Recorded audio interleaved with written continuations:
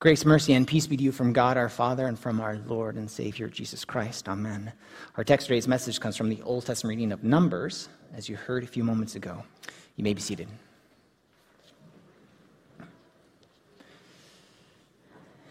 Dear brothers and sisters in Christ, I understand that it's not easy sitting in these pews.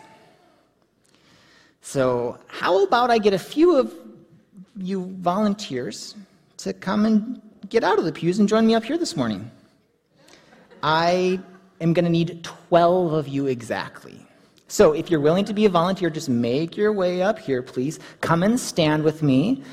If not, I'm going to make you come and help me. And it's going to be all of you good Lutherans who sat in the front. So make my life easier and come help. It is Father's Day after all. 12. I need 12. Okay, that's 4. All right. 5, 6, 7, 8, 9, 10, 11, 12. Okay. All right. Okay. You're never going to guess what's going to happen here. But we're going to divide you into 2 groups. All right. So we're going to have 10 of you in one group and 2 in another. So why don't all of you guys go over here? Right? You stay here. You're going to be the 2. Oh. All right. Oh. Yeah. There's 2 of you. Yeah. Okay. All right. Okay. All right. So the first group over here. Think about this. You are sitting in a meeting, right? You're at work. And if you wanted to hear a report from a group of people, and 10 of them spoke up first, and they all said the same thing, we'll call them the popular opinion. They spoke, and then the remaining 2 of them, say something contrary to the 10. We'll call them the unpopular opinion. Who are you more likely to believe? Are you likely to believe the majority? Show of hands. Who's going to believe the majority? Show of hands. Yeah? Okay, all right. Yeah, all right. Who of you are going to go with the minority, the unpopular opinion? Okay, all right. Thank you, guys. Why don't you give them a round of applause? You can make your way back to your seats.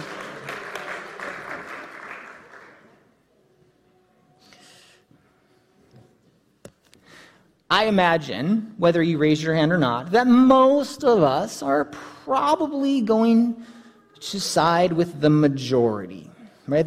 We're going to believe what the majority says. Why is it? Why is it that most of us would choose the majority? Because it seems obvious? Because those statistics are better?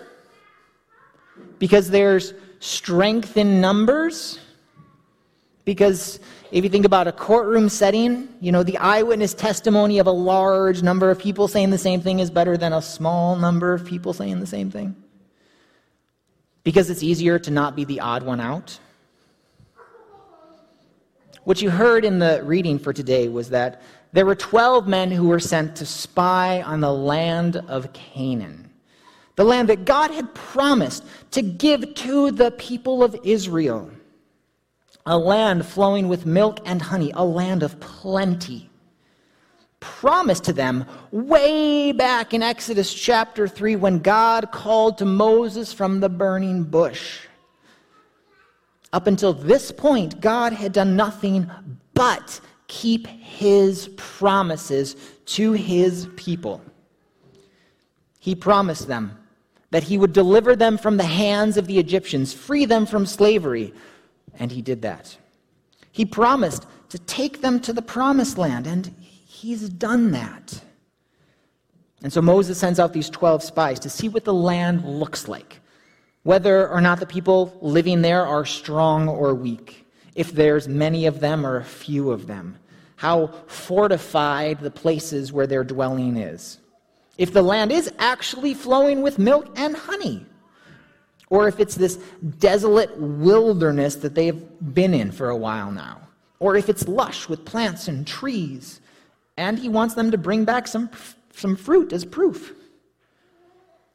These 12 spies are gone for 40 days, And they bring back word of all that they had seen, how lush and plentiful the land is, even bringing back some fruit of the land. But then 10 of the 12 spies bring a bad report about the land and the inhabitants of the land because they're scared of the people that they see there. They're afraid that they cannot defeat them. Why? Because they're people of great height. Or as they go on to say, they are the Nephilim, right? Or giants. And these spies seem like grasshoppers to them. They look at the land and all of the abundance, but all they can see is the giants staring down at them, and they're scared. And how do the people respond to the news from this majority? They go back to their old way of thinking. It would be better that we had stayed in the land of Egypt and die out there than here in the wilderness. This was the same thing that they had said when Pharaoh and his army were coming upon them at the Red Sea. It was the same thing that they had said when they had no food in the wilderness. And that's certainly what happened to them, right? Pharaoh and his army conquered them, and they all starved in the wilderness to death, right? No. And now, here they are. They're concerned for their wives and their children that they will become prey, that they will be put into slavery again, or that they will die.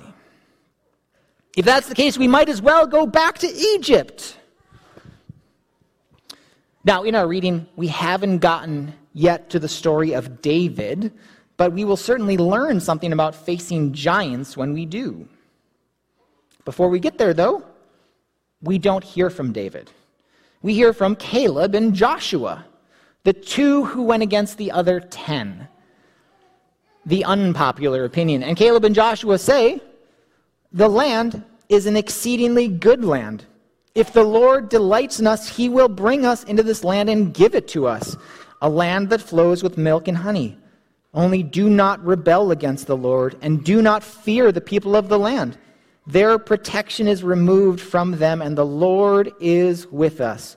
Do not fear them. They said to the people, listen, God is with us. He is on our side. He promised us this land, and if he promised it to us, he is going to do it. And there is no reason to fear the people of the land, no reason to fear these giants. You think that they're going to devour us? But we're going to devour them. Because God is with us. So do not rebel against him.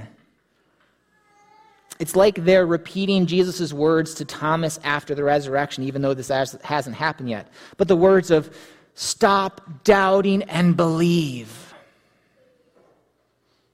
How do the people react to the words of Caleb and Joshua? Well, they want to stone them for this report. And so God has to come, and he has to speak to Moses, calling out their unbelief, wanting to strike them down, wanting to take away their inheritance. But Moses intercedes for the people, as he often does. And he asks God not to strike them down, to forgive them of their sins, to forgive them of their unbelief, just like he's been doing since they left Egypt. This is just like what happened at Sinai with the golden calf. Have the Israelites learned anything? Not yet. God does forgive the sins of the people. But he says that none of them who disobeyed him, who didn't believe in him, who despised him, shall enter the promised land.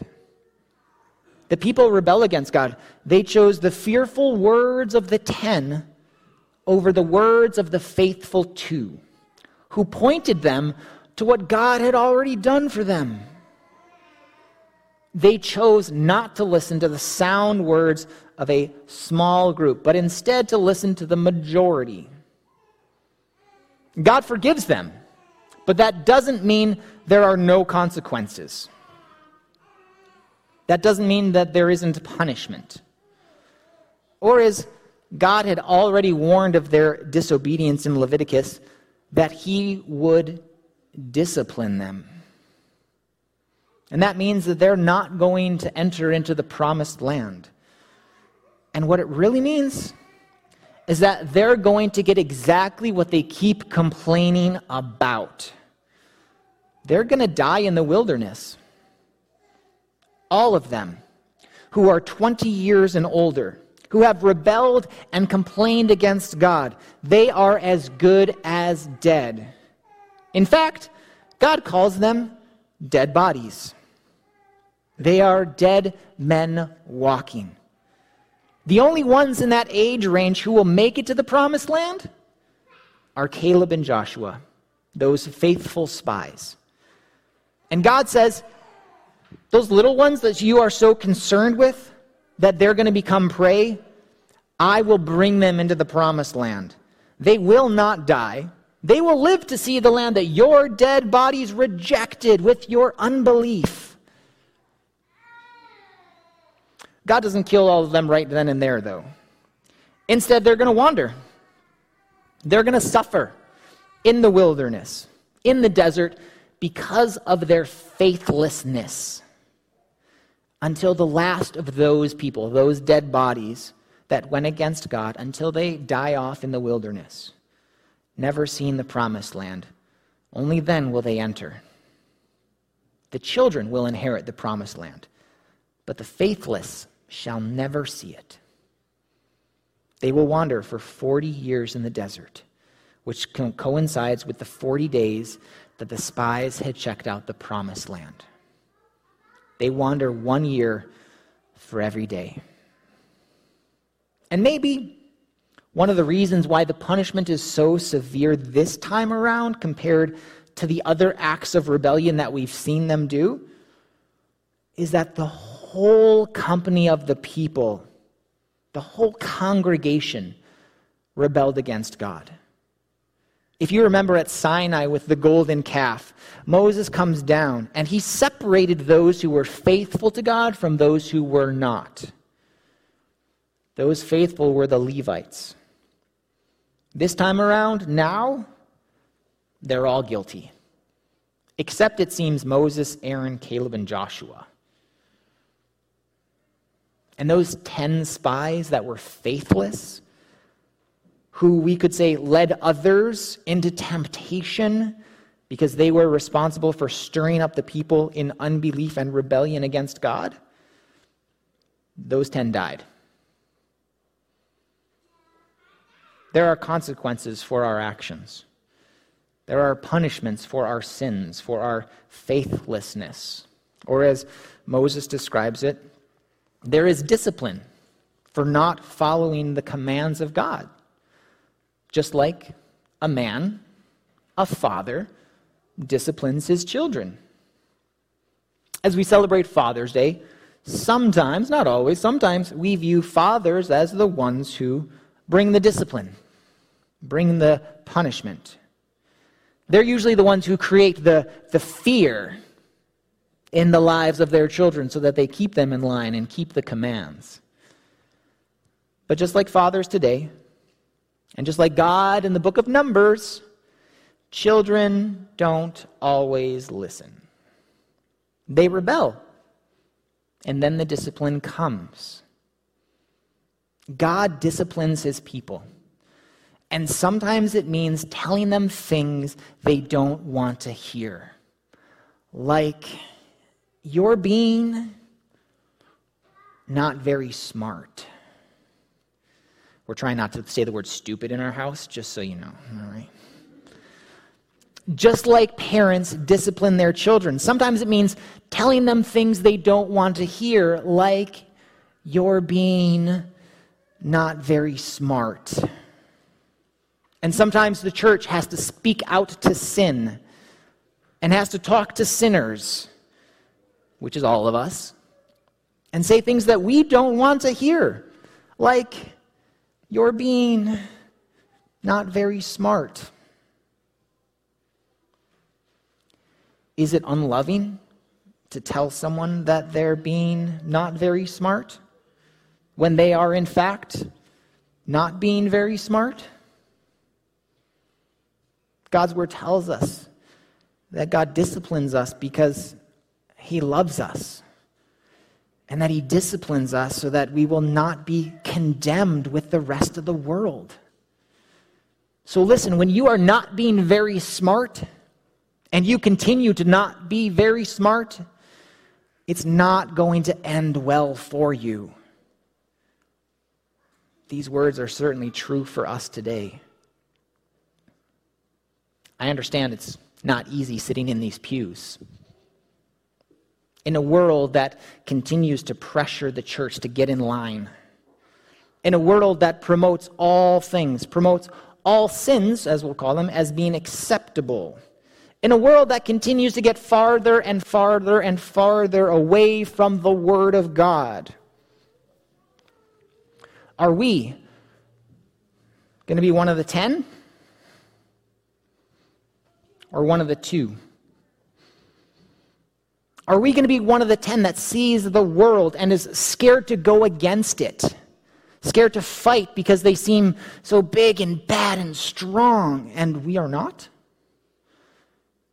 In a world that says that the church is not being very smart because, well, this Word of God, it's not actually the Word of God. Did you know that? It's just the word of man because it was written by men. Men who are sexist and homophobic and racist and hateful. And this book is super outdated because its words are sexist and homophobic and racist and hateful. And in these moments, we're faced with the question of, do we change the Word of God? Or does the Word of God change us? Do we cut the pieces out of the Word of God that we don't like to hear? Do we cut out the pieces of the Word of God that the world doesn't like to hear? Or do we take God's Word as whole? And we let the Word interpret the Word. We let Scripture interpret other parts of Scripture. We let the Word of God help us understand parts that we don't understand. Even parts that are tough to hear. Do we let the Holy Spirit lead us and guide us in our life, in our way of living? Or do we let the devil, the world, and our sinful flesh? I'll tell you this. One of those options will make your earthly life a whole lot easier. Maybe seemingly better even. The other option will make your eternal life a whole lot more secure. One of those options will satisfy your earthly life for a short time. The other option will make your earthly life a whole lot more difficult, because it is much harder to be one of the 2 than one of the 10. Especially when you're standing and talking in front of the boss. And if we do go against the world, we will be hated, because we will be seen as hateful for our beliefs. We will be persecuted because we will be seen as persecuting others who live differently than us. We will be canceled because we want to cancel sin and warn of the consequences of those sins, which is condemnation. Don't think that because this, for some of you, your generation is enlightened or woke, that you actually know better than God. I'm sure that every generation has felt that they know better than God. Do you know what happened to all those generations? They all passed away. Do you know who has remained? God. Because he is the beginning and he is the end. He is eternal. And God's laws and rules and commands are not unloving when he wants the best for his people. when he wants them to have the best life possible, which isn't all about this earthly life. Do you want to be like Caleb and Joshua who get to enter the promised land? Or do you want to be one of the 10 that no one remembers and in the end dies because of your unbelief, never to enter the promised land? It is not hateful to call people out on sin. What would be wise for us as Christians to do, though, however, is to be honest about our own sin. So, hey everyone, I would just like to let you know that I am a poor, miserable, sinful human being. And I have sinned against God every single day in my thoughts, in my words, and in my actions. And for that, I am condemned to hell. And I need forgiveness.